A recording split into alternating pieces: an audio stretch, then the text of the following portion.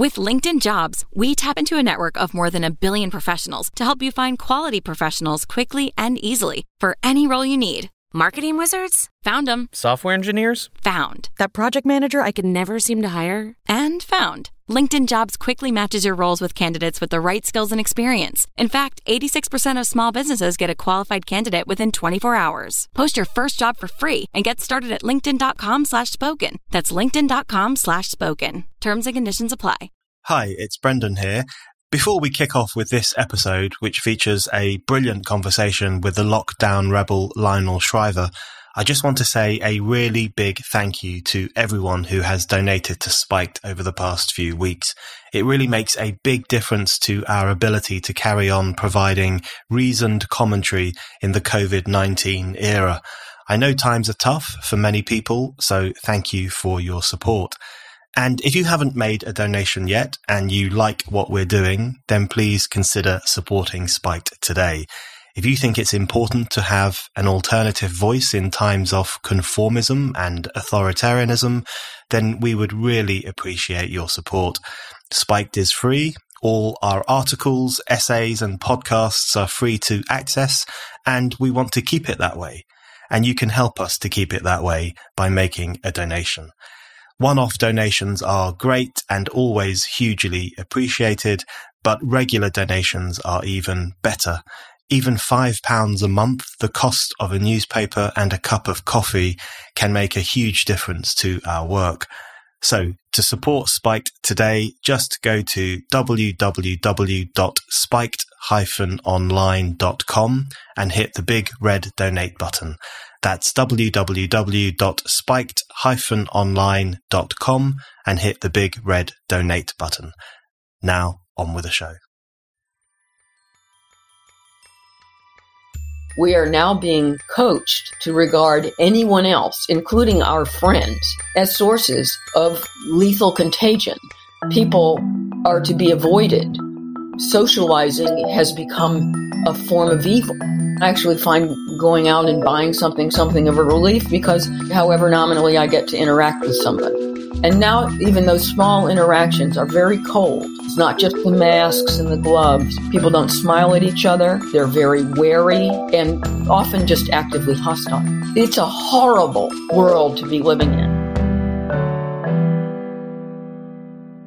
Hello and welcome to The Brendan O'Neill Show with me, Brendan O'Neill. This is a podcast in which an esteemed guest joins me to talk about the big ideas, the bad ideas, the problems and the controversies of life in the early 21st century. Of course, we are currently recording this podcast during an almost global lockdown, and today's guest has a few things to say about that. I am delighted to be joined by Lionel Shriver. Lionel is a best-selling novelist and a commentator. She writes a column for The Spectator, and she was the first ever guest on The Brendan O'Neill Show back in September 2018. We're very excited to have her back. The Washington Post once said that if Jodi Picoult has her finger on the zeitgeist, then Lionel Shriver has her hands around its throat. Who better to have on to discuss the lockdown and its many discontents? Lionel, I want to start by asking you about the new world we all live in, specifically about the lockdown. And you have talked about the supine capitulation to a police state that has happened in the UK over the past few weeks. Do you think it's that bad? Do you think it's not only so bad that we have a police state, but it's even worse because everyone has capitulated to it in a rather craven fashion? I think it's pretty depressing. I've come across in more than one article a reference to how free-thinking and independently minded we think of the British people. And I don't think that this situation bears that out.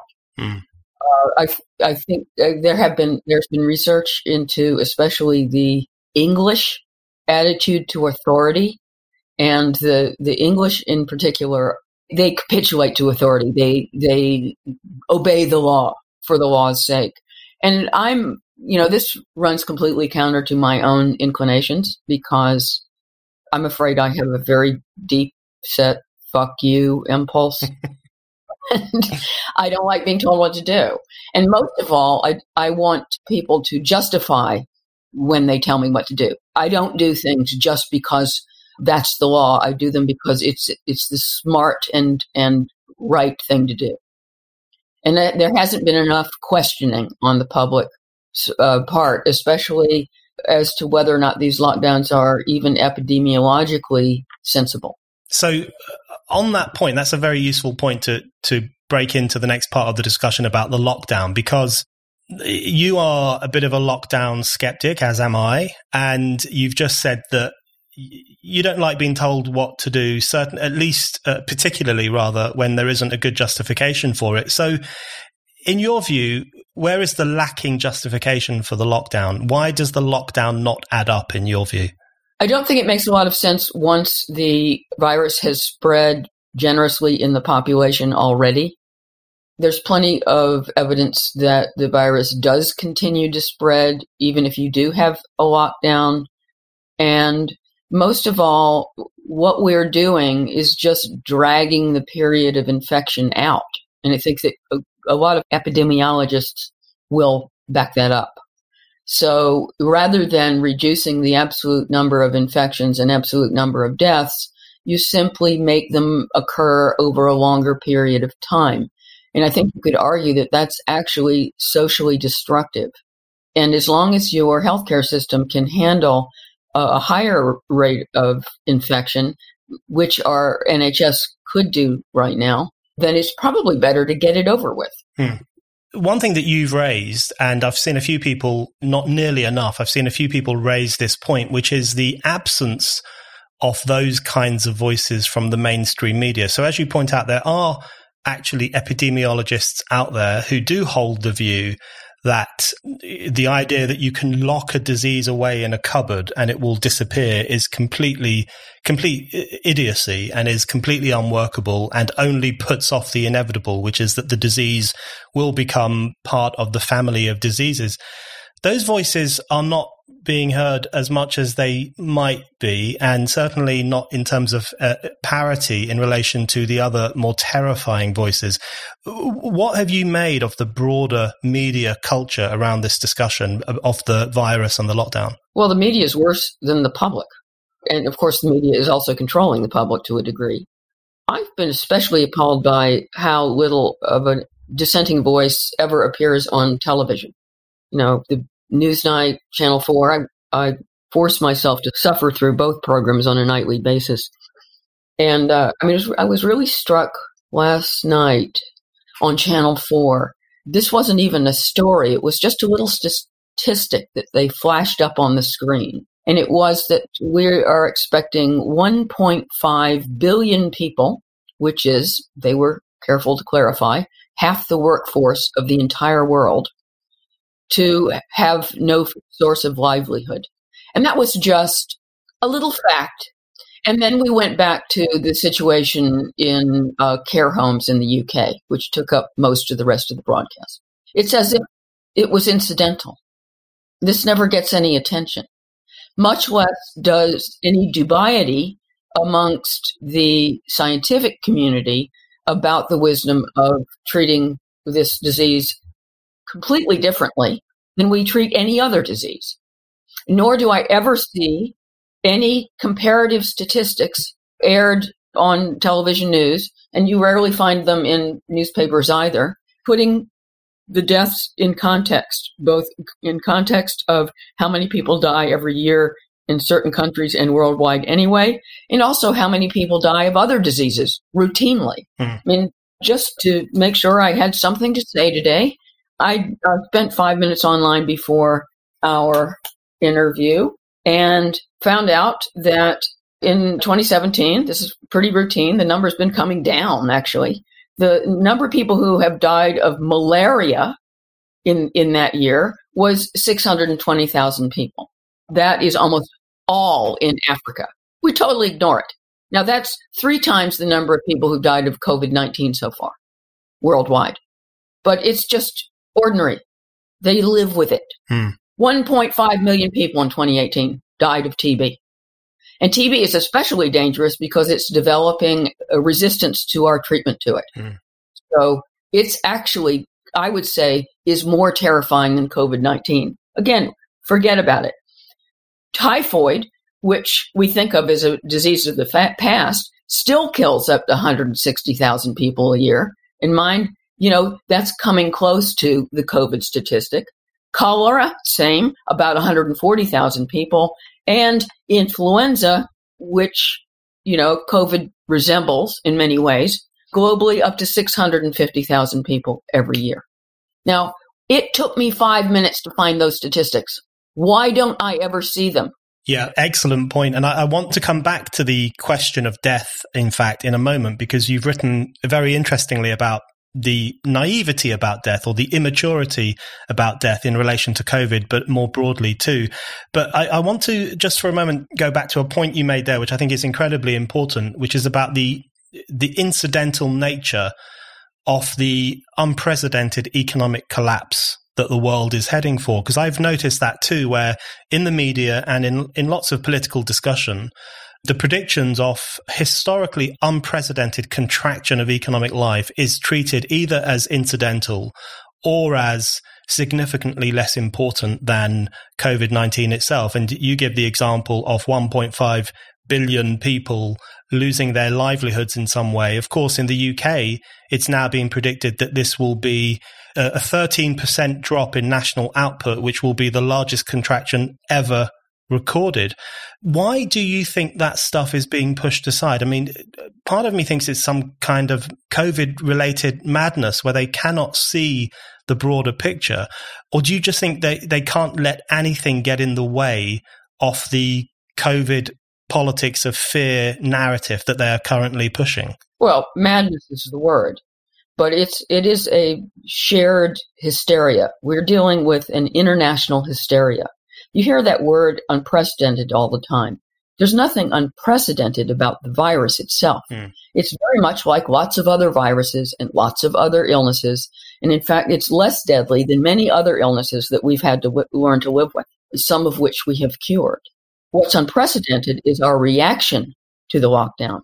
And it's the reaction that is causing the inevitable economic depression / forthcoming collapse. All right. That's the level of economic failure we are dealing with.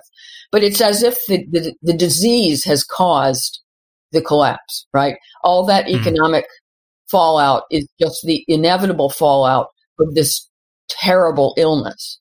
It has nothing to do with the illness. It has everything to do with our reaction to it. And we've never done this before. We've never said, oh my God, there's a contagious disease, which, we've been dealing with contagion since we have been walking upright. So we have to close down whole countries, and we have to close them down and not let anyone go anywhere or do anything or produce anything until the disease isn't here anymore. And with these kinds of contagious diseases, you can't just wait. I mean, if you're going to wait for it not to ever be there anymore, then you're going to wait forever. Right? And that's what's really dangerous about the government's change of strategy, since it used to be, we have to flatten the curve to save the NHS. And then as soon as we saved the NHS, there we were in lockdown. Well, we need a new purpose for the lockdown, right? Instead of saying, oh, good, we achieved our purpose. Let's get out of here as soon as possible. And of course, the other thing that's happened is that the people have been so successfully brainwashed that it's getting very difficult to unbrainwash them. So it's going to be difficult to get people to go back to work. And also, it's one thing to open restaurants again. It's another thing to convince people that they want to go out to eat. And furthermore, these rubbish laws are going to look as if they're going to be virtually indefinite. And many of these laws are going to make it impossible to run a successful business, a profitable business, even if the business is allowed to open. And if you think about it, if you have a restaurant and everyone has to be 2 meters apart, then how do you serve enough people to pay your staff and pay your chefs and pay your food bill and most of all pay your rent? I mean, a lot of businesses are the whole model is not going to stack up. That also includes various forms of production, factories or cutting up meat. You can't spread people out too much. The facilities don't allow for it. And therefore it cuts your productivity so much that you can't make any money. Mm. And everyone is just dealing with all of these measures as if they're inevitable and it's just too bad and it's the fault of the virus. No, it isn't. It's the fault of rabid overreaction to the virus. Yeah. I found that one of the most frustrating aspects of this discussion, where everything is treated as a natural phenomenon. Not only is the virus a natural phenomenon, but also all of the fallout, all of the collapse, all of that is an inevitable consequence of the disease, which I think is so incredibly dishonest. So on the one hand, they overreact in a kind of psychotic way and threaten to bring about an unprecedented economic collapse. And on the other hand, they abdicate their responsibility for that by suggesting that it's all down to some novel virus, which I think is just incredibly dishonest. But in relation to the blindness of the lockdown fanatics to the consequences of the decisions that they are taking and the actions that they are pushing through, that blindness, do you think there's a class component to that or a cultural component? Because, we know from experience of recent years that we live under elites that are rather cut off from ordinary people's experiences and beliefs. Do you think there's an element where there are some sections of society who are rather enjoying the lockdown because they can carry on working from home? The Deliveroo guys will still bring them their food. They live in nice houses, and their blindness to the consequences of what they're doing or what they're supporting is driven by their distance from people who have to work, have to mix together, and have to make a living. Oh, I do think there's a segment of the population that's having a wonderful time, especially people who are being paid 80% of their salaries. The irony being, of course, that they are paying themselves 80% of their salaries. It's taxpayers' money. These are the same people who are heavy taxpayers. So they're going to end up having to pay their own furlough salaries in future. And yeah, I think for some people, this has turned into a kind of indefinite holiday. Mm. You don't have to work very hard. You don't have to get dressed for work. You can stay in your pajamas. You can sit in front of the computer and feel self-righteous about it. Hmm. Right now, being incredibly lazy and unproductive is patriotic. Yeah. Right? Really, it's the best of all possible worlds in some fashion. And I think that this sector is going to be hard to move on to going back to normal, especially now that we're constantly informed that we can't go back to normal. Mm. There's going to be a so-called new normal, one of those expressions that we all now have learned to hate. I want to ask you exactly about the new normal in a moment, but on the economic stuff, just for one moment, on the economic catastrophe that people must surely know is coming, one of the striking ways in which they justify their blindness to this situation or justify the acceptability of what is about to occur is by making this very shallow propagandistic distinction between lives and the economy. So you will know from personal experience, as others do too, that anyone who questions the lockdown or the reaction to the virus is depicted as caring more about the economy than lives, caring more about profit than lives, hating old people and so on. But to make a distinction like that between how people live and economic life is completely false, right? I wouldn't want to rehash that whole argument because, first of all, I think it's self-evident. But we can't have a country without an economy. Mm. What's abstract about an economy is the word. An economy is anything but abstract. It's all the very literal, tangible things we do between ourselves that make high-density living possible. If we don't have an economy, we can't have a city, right? We're all grubbing on our own little patch of dirt trying to raise a stalk of corn, right? If we're doing that all by ourselves, then there's no economy. But if we're going to the supermarket to get popcorn, there better damn well be an economy. And this whole idea that you can shelter human life and throw the economy into the toilet is patently ludicrous. You're listening to The Brendan O'Neill Show. If you like this podcast and Spike's other podcasts, and also the articles and essays that Spiked publishes every day, please think about giving us a donation. Spike's content is free and we want to keep it free, and donations really help us to do that. Head over to Spike's donation page now at www.spiked-online.com. Let's move on to the new normal, because I find this to be one of the most chilling phrases of the modern era, and it raises a number of questions in my mind. The first one it raises is who decides what the new normal is? And already it's been taken for granted that the new normal will be, a semi-permanent form of social distancing, staggered school days, less flying. Environmentalists in particular are excited about the new normal and the possibility that it will involve less human production and behavior and travel and so on. What strikes you as particularly problematic about the idea of a new normal? And in your mind, shouldn't we be asking the question of who gets to define what is the new normal and whether there is going to be any kind of genuine, open public debate about that? Well, the biggest thing that has happened is not that some of us have got sick, but that we have transferred a fantastic amount of power to the state. We have transferred the power to the state to tell us when we can leave our own house. Now, that's incredible. The thing is that when you give power away, it's really hard to get it back again.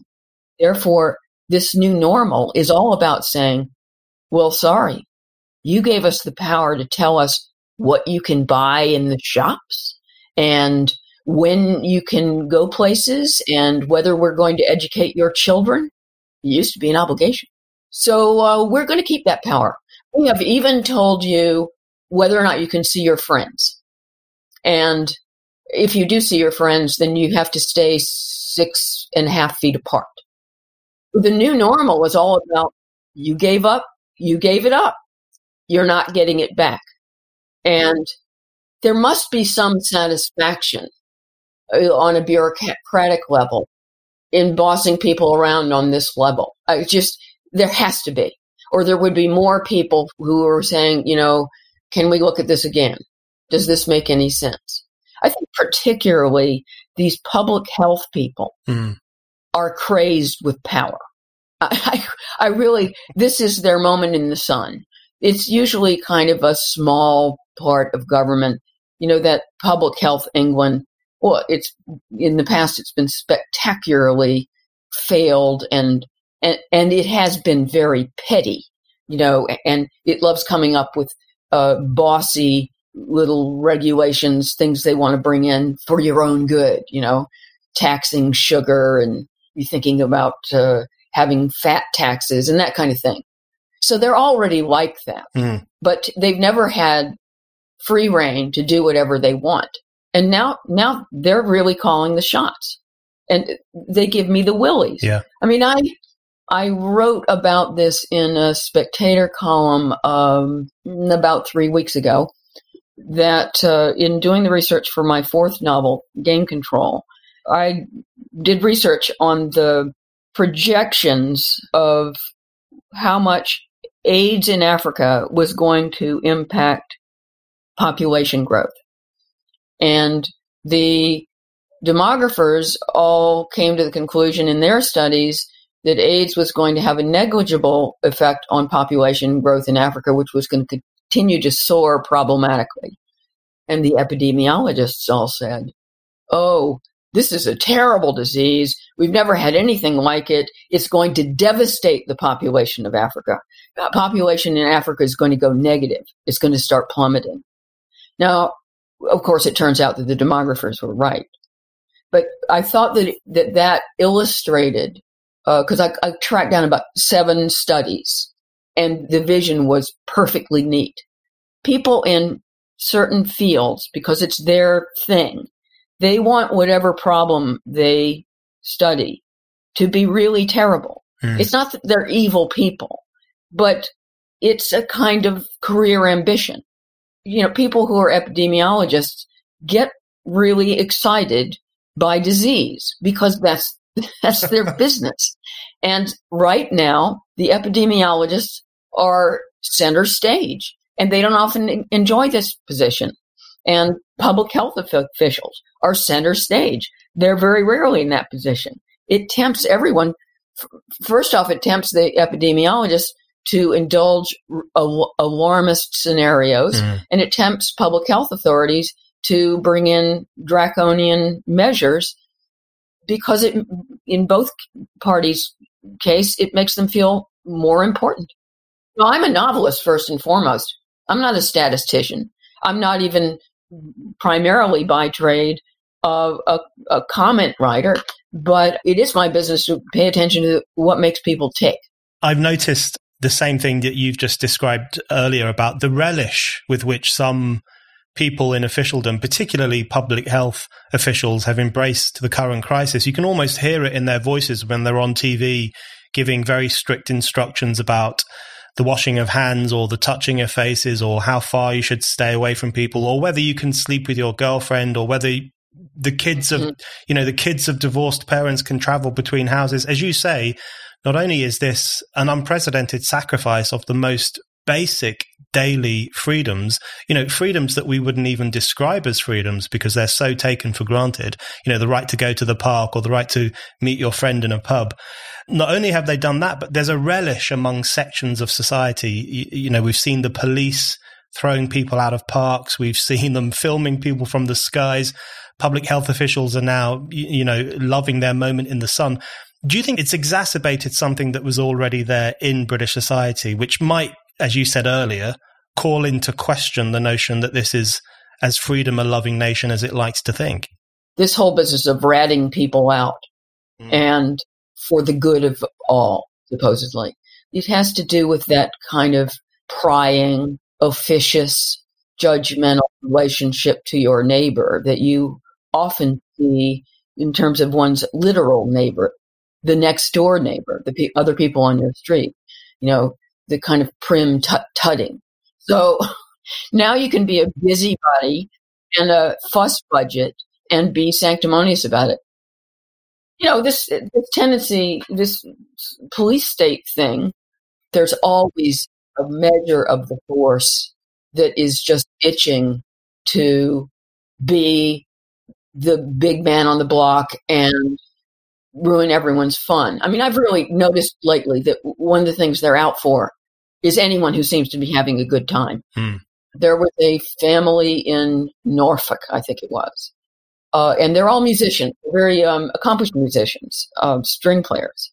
And they first started playing in their own front garden because they were asked to play something for somebody's birthday. And it was so popular that they started doing it every Sunday. And when they were in the midst of a Shostakovich piece, the police arrived and told them to stop because they couldn't have people gathering. And now, according to the article, the neighbors, even if they did come out of their houses, were practicing social distancing. And if you look at any number of things that have become a terrible thing to do, it makes absolutely no epidemiological difference. I mean, for example, sunbathing with nobody around you within 100 feet. And it has already been documented that, your chances of infection out of doors are very close to zero anyway. Swimming in the ocean, for pity's sake. Even if there's nobody else in sight. I can't think of anywhere where you're less likely to get infected with anything. Yeah. No, it is shocking, deeply shocking and deeply disturbing. When you were talking there about the conflict or the tension or the disagreements between demographers and epidemiologists in relation to AIDS and population growth in Africa, it got me thinking about one of the other key aspects of the current crisis, which is the role of science and the role of epidemiologists and the role of modelers and the role of other scientific experts. Because, of course, one of the problems we face is that so much of the stuff that's currently going on, which you and I and others are deeply concerned about, it tends to be justified on the basis of the science. And usually they put the before science to give it that kind of extra godly quality. But at the same time, what surely is being revealed by this, as has been revealed in other situations in the recent past, is that science is not some fixed font of wisdom that can tell us exactly what we should do, but it is a kind of an ongoing, falsifiable, changeable search for the truth. So to what extent do you think we should be worried about living in a society that is justified in terms of the science? They're not being scientific. These decisions are not being data-driven. They were made before any reliable data was really available. And also, decisions are not being reviewed and reviewed again and reviewed again in the way they should be if we were being guided by science rather than the science. Mm-hmm. You're right. I mean, science is just a method. And one of the most important things about science as a method is it's about facts. It's not about opinions. It's constantly trying to arrive at the truth, an unpoliticized truth. And it's often done through trial and error. Fields are constantly having to update their version of the truth, right? Because new information comes to light and the field is obliged to change. And that's totally normal. It's healthy. It's what science does. It's what's good about it. I don't get the impression this is happening on a political level. To the contrary, I'm convinced that now that governments worldwide have committed to this lockdown strategy, despite the fact that we have never responded to any disease in the history of the universe in this fashion, they are not re-examining it in a scientific manner. The results are not being assessed in a scientific way because now we're committed to lockdowns, and that means that one of the things we're committed to is that they were the right thing to do. And that means it's going to continue to be the right thing to do. You can't question the methodology anymore in the way that a scientist would. And so we're constantly having politicians and even public health officials assert erroneously in a way that you absolutely cannot, in a scientifically valid way, that the lockdowns are working and that they have brought infections way down and have brought deaths way down. And you cannot make that assertion. It's just not scientifically valid. It often having to do with the fact that there's this 3-week period between infection and hospitalization and prospectively death, so that you see these curves start to flatten, start to go down before the effect of lockdown had any chance to take effect. And yet you still have people submitting that, you know, it's working. Well, my general perspective on this is that, and I'll be proved wrong. More tragic things have happened in the universe. But I think that people are going to look back on this period with utter incredulity. It's going to be seen as an act of worldwide hysteria, overreaction, and self-destruction. It's hard enough to keep an economy going with this many people in the world at the best of times without shooting yourself in the foot, if not in the head. It's a really important point about the ferocity with which the lockdowns were justified as, you know, absolutely essential to saving life. And we all had our part to do in the, the saving of lives and most importantly, the saving of the NHS.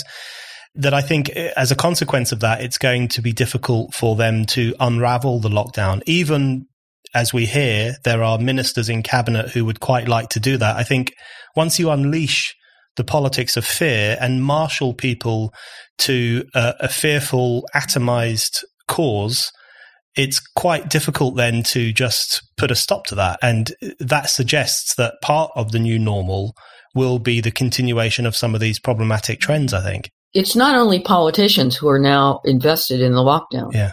It's also the people. Because after all, the people have made all these sacrifices.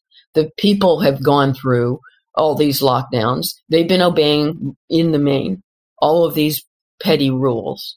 Everyone hasn't enjoyed it. Nobody wants to think that these sacrifices were pointless, right? You want to feel that you're part of a larger upheaval in your nation and even in the world. And you did your part. You supported the forces of virtue, and whatever the fallout, it's too bad, but at least, the nation came together and addressed its foe, just like in World War II. There's been a lot of World War II rhetoric around. So no one wants to look back on that and say, oh, that was stupid, right? It's diminishing, and it's a little embarrassing. I did a radio interview about 10 days ago, and I was let go, actually, but I heard the caller after me complaining that lady described the UK populace as brainwashed, and he thought that was insulting. Well, it is insulting. It is insulting to be vulnerable to being brainwashed, and nobody wants to regard themselves that way. It's not flattering. So it's much, much nicer to just go with the government's line that this was a necessity and it's too bad. And, this was just protecting the British people. And therefore, there's going to be a real battle after the virus has more or less subsided. There's going to be a battle still over whether or not the lockdowns were justified. And there's going to be an almost universal investment in their having been justified. And only a few outliers like you and me have something to gain from at least looking back and say, well, I told you so. Yeah. It's a rather dismal reward, actually. Yeah. Considering that I'm going to be saying I told you so and sitting in the gutter. But no one else is going to be motivated to poo-poo this methodology. And also the bigger danger, rather than just, the delusion that we're encouraging, a kind of historical delusion. But there's a huge danger of installing this as now what we do when we have a new infection coming along. In the short and medium term, we now have this knee-jerk assumption that if there is a rise of COVID fatalities or infection rates, even however gentle, what do? We lock down again.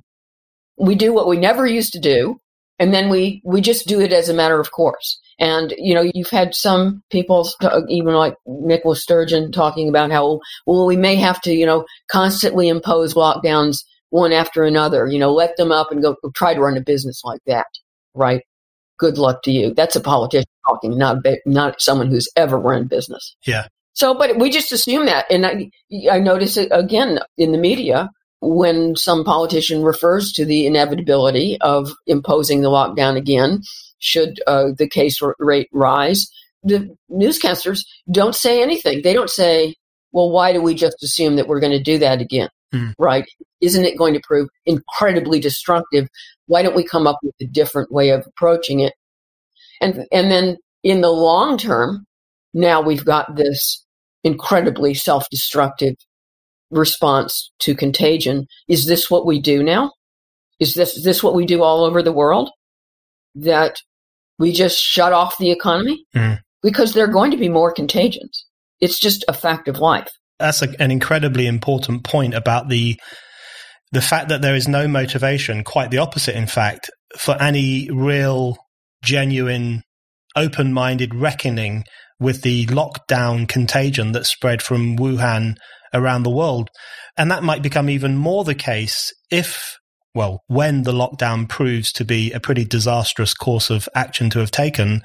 You can see that it would become even more the case that there would be no incentive whatsoever to have a genuine reckoning with it, because it would have to be held on to as the justifiable thing, because so many political, media, and intellectual forces have invested their energies into it as the good, decent, galvanizing thing to do. So that's a point really worth making, because it's worth prepping ourselves for a pretty difficult intellectual battle ahead, I think. I think it's very interesting if you look at the way what's going on in Sweden has been covered over here and how people react to it. There's a huge desire, it's palpable, for Sweden to fail.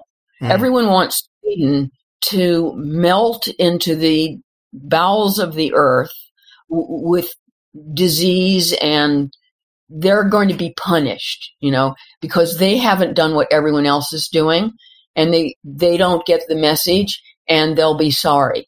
And any suggestion that Swedish death rates are higher than other people's is reported with great relish. And one of the things that you need to keep an eye on is the reliability with which Swedish deaths are always reported in the context of other Scandinavian countries.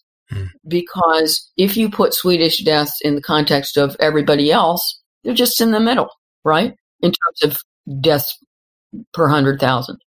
So it's a rigging of the conversation. It's a rigging of statistics to make the Swedes look as bad as possible. And again, this is about being invested in the lockdown strategy.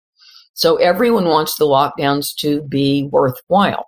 It's kind of it's understandable if they've happened already. No one wants to think that you have done this horrible thing to your country for no reason. So if Sweden gets away with it, everybody's going to be furious.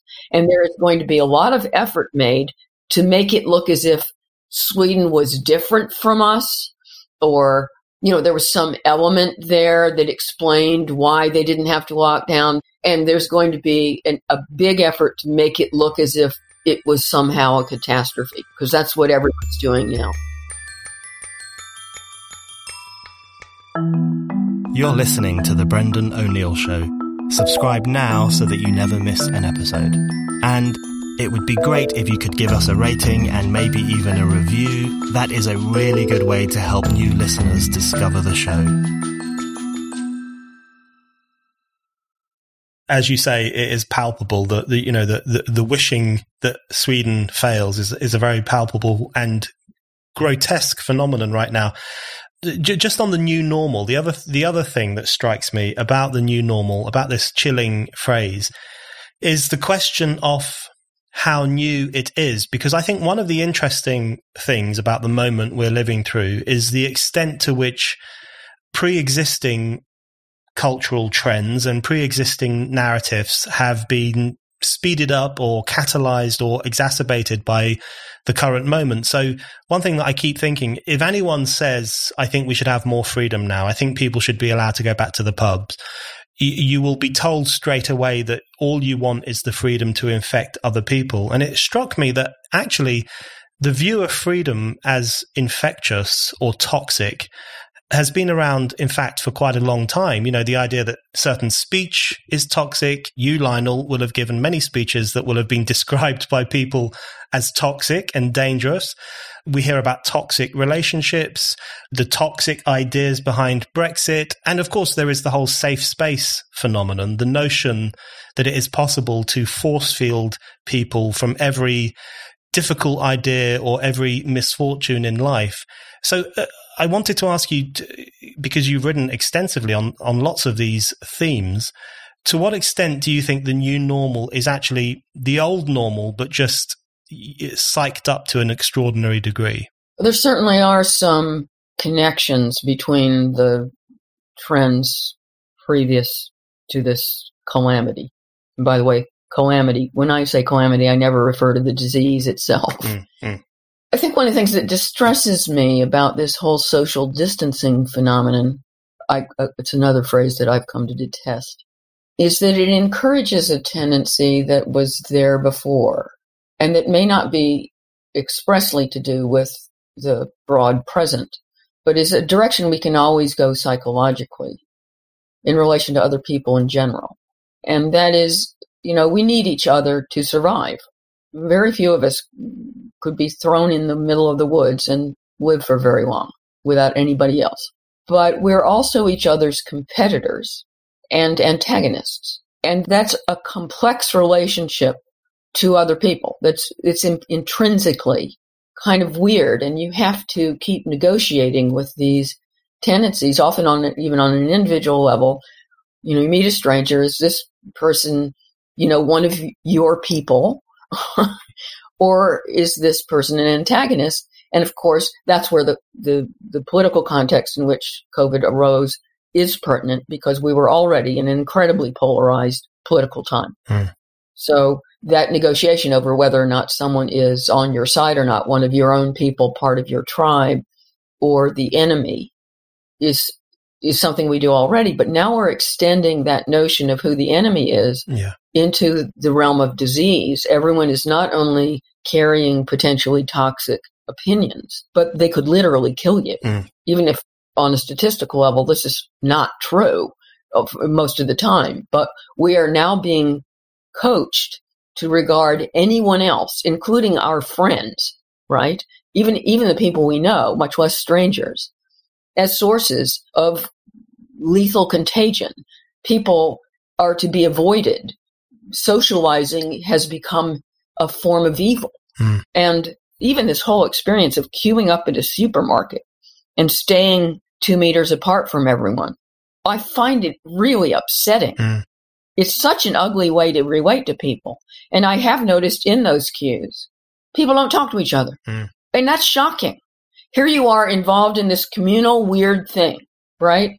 And usually when there's some communal weird thing, the barriers between strangers are broken down. I mean, I was in New York after 9/11, and one of the only nice things about that experience was people talk to each other. Strangers talk to each other. Strangers smile to each other on the street. People at checkout talk to the men and women at the till. It was nice. It was warm. It felt like being in a place that others were sharing with each other rather than being somewhere where everyone was sort of putting up with each other. It was touching. And this is the absolute opposite of that. This is suddenly, even ordinary interchanges, I spend a lot of time alone. I actually find going out and buying something of a relief because however nominally I get to interact with somebody. And now even those small interactions are very cold. It's not just the masks and the gloves. People don't smile at each other. They're very wary and often just actively hostile. And it's a horrible, horrible world to be living in. And it just gives me the willies that we're now being told, well, that may be the world for the indefinite future. Now, we're now going to force you to think of all other human beings as the enemy. You are to be hostile to them. You are to avoid touching them. You must not come near them. And, that does translate emotionally. It isn't just you avoid them physically. It becomes an attitude. We are being educated to be misanthropes. Absolutely. I think that's an excellent way of putting it. And I keep thinking about, those people who are, not necessarily well connected online, maybe don't have that many friends or family members, the kind of people for whom a trip to the shop or a trip to the pub was actually incredibly important. So in some of the pubs near where I live, the only people you would see in there during the day would be old men, often sitting on their own with a newspaper and a pint. And it was their moment of connection with the world. They would have, maybe a short conversation with a barman. They would read their paper. They would be in the world. And I find myself wondering what has become of those people, because they and so many others are now completely shut away, have no form of engagement, and the social consequences of that, I think people aren't considering at all. I think the kind of person you're describing, should this carry on, is likely to die early. That's what happens. We are social creatures. I sometimes have to remind myself that I'm a social creature. I even notice that when the phone rings, or even when I'm doing an interview like this, I become a ridiculous chatterbox. Because I do have my husband to talk to. I have at least that. But there's something builds up in me that is almost explosive when it finds an outlet. And we need each other. And we can't keep living like this. And we can't give over to government the right to tell us we have to keep living like this. And I'm horrified that we have abdicated the right to, free association to the government. Couple of final questions. I want to ask you about treason, because you have said that criticizing the lockdown and criticizing the reaction to COVID-19 is being treated almost as treasonous. There's two things I wanted to ask you about that. Firstly, if you could just describe some of the flack you have had about things that you have said, but also, surely in a moment like this, when society is doing historically unprecedented and potentially very, very damaging things, freedom of speech, the right to treason, the right to dissent become more important than ever. But it feels like they're under threat more than they have been for quite a long time. Well, the one thing that has cheered me is the emergence of a few very brave voices in the media who are willing to issue a counter narrative. It does take bravery because nobody wants to hear it. The only people who want to hear it are fellow lockdown skeptics. Yeah. I mean, I think Toby Young's Lockdown Skeptics website is doing a huge public service at great cost to himself. I mean, it's obviously taking him a huge amount of time. The amount of text he's generating on a daily basis is astonishing. And it's not just the text itself, but he's linking all these different sources of information and new interviews and new scientists and new data, real facts, and trying to collate it in one place. He's doing what the rest of the media is not doing. And there are other interviews on YouTube. They are available, but it distresses me that we have to go looking for them so hard. It's a very small community of people who are at least saying, hold on here, let's look at this twice. Is this lockdown really worth the candle? And who are even calling attention to what it means when you talk about, economic decline. I mean, who are not blithe about it. And what do you think is the cause of that conformism? I mean, in some senses, this could also be seen as a hangover from the pre-COVID era. We weren't living in the most healthily free, open-minded society in history prior to coronavirus. But do you think there's an element of fear? There's an element of not wanting to be seen to buck the trend? Or is it more sinister than that? Have significant sections of the intellectual classes bought into the notion that social life and economic life must be entirely frozen in response to a new virus? Well, history is full of whole populations getting with the program.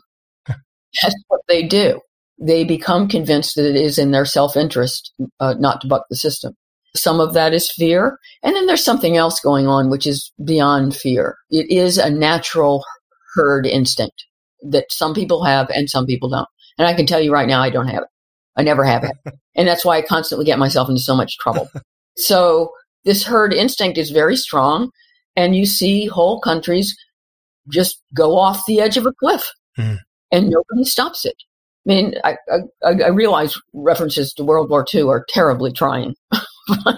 But, look at what happened with Nazi Germany. It wasn't just that everyone was afraid. Some of them were afraid, and some of them capitulated to the way you were supposed to be now because they were worried what would happen to them if they didn't. So there's an element of that. But there clearly was another larger element of people just saying, I guess that's the way we're supposed to be now. They don't have whatever it takes, to look at something twice and say, well, I'm being told to do that, or this is the new normal, if you will. But does it have to be? Do I approve of it? Does it make sense? Is it moral? Is it best for the society as a whole? Maybe I don't think this is a good idea. Mm-hmm. It takes a certain kind of person. And I'm afraid there's something about the better part of the human race that doesn't have the instinct to question doing what the rest of the herd is doing. It just doesn't have it. Mm. And it's depressing. The final thing I want to ask you is about death. And this is not because I want to end on a depressing note, but you have spoken about the reality of death. And one figure that you have mentioned is that 600,000 British people died last year. That is how life works. Death is a part of life. That figure did not make the headlines. Yes, of course. So, and it's not news. It's what happens. But I think it's the current discussion and the current moment is very interesting from this almost naivety about death and this unwillingness to accept that people die from diseases and viruses and old age. And it's incredibly sad for that person's family and their friends, but it is also a central part of life. And it sounds almost too obvious a point to make, but there is an element of this discussion, I think, where there's this, I don't know if it springs from the culture of safetyism or risk aversion or this juvenile notion that life should be, one long, happy, uninterrupted experience where no one ever offends you or hurts you or impacts on you in a detrimental way. I don't know if that's what is driving this, but there does seem to be a naivety about the reality of life and the reality of death. Do you think that's contributing to the current apocalyptic headlines we are seeing about what might in previous eras have been considered a fairly routine response to a novel virus? I agree. I think that something has happened in the West particularly, and then the rest of the world tends to ape the same attitudes in relation to death. Most of us do not get exposed to death very much anymore. It used to be that people died at home, and you would see your grandparents die. They would die in the house. It might take a little while for the body to be taken away, and people died more often, right? And younger. So it was much more folded into your experience of life, and therefore mortality was woven into your day in a way. It isn't anymore. People tend to die off in hospital or off in care homes, and it becomes an abstraction. And most people would claim that, of course, they don't believe that people live forever, but that's become abstract rather than up in your face. And meanwhile, we keep seeming to believe that science can cure everything, that medicine can cure everything. And it's not a big leap. By the way, when you find out anything about medicine or anything goes wrong with you, you find out how much medicine cannot cure, like practically everything. It's in a much more primitive stage than we like to think. But it's comforting to believe that medicine can pretty much cure anything. And it's a very short leap to imagining that medicine can cure death. And there seems to be a new indignation in relation to death now. It's as if it's an immoral outrage, and it's unfair and unjust, that there's no such thing as, well, it was his or her time, right? Well, he or she has lived a good life. We don't refer to death as the inevitable anymore. So I think that maybe this is connected. There's also a kind of statistical naivete amongst the public. We don't talk about mortality very much. We certainly don't talk about mortality figures very much. You could count on one hand the number of people in London who might be able to volunteer the fact that 58 million people died last year in the world, right? One of them is me because I looked it up. But I think you're right. It's not just that these numbers are not up in face. It's the experience of death. It's not a part of our lives anymore. It's still happening on a massive scale, but somehow constantly out of view.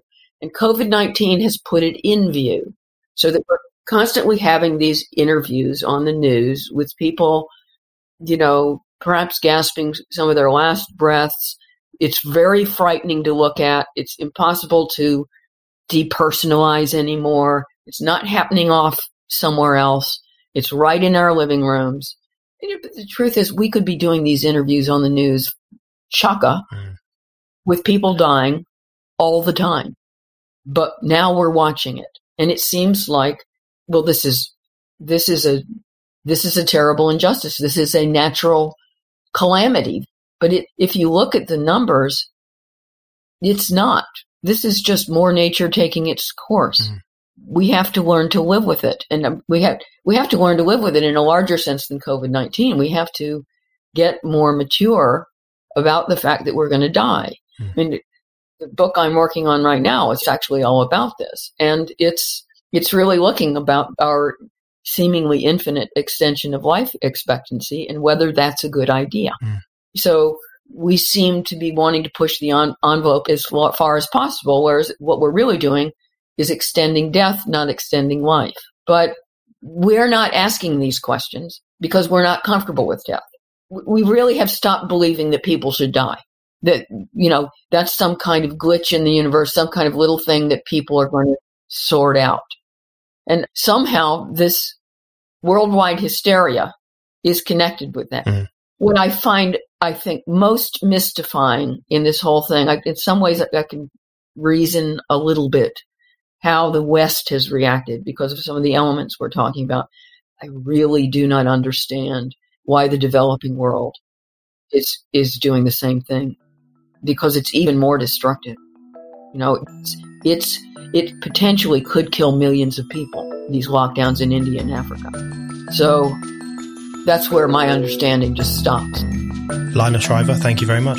I really enjoyed talking to you. Thank you.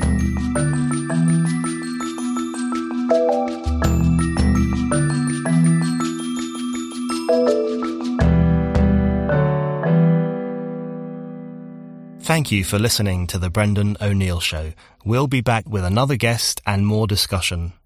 Don't forget to subscribe. And in the meantime, keep reading Spiked at www.spiked-online.com.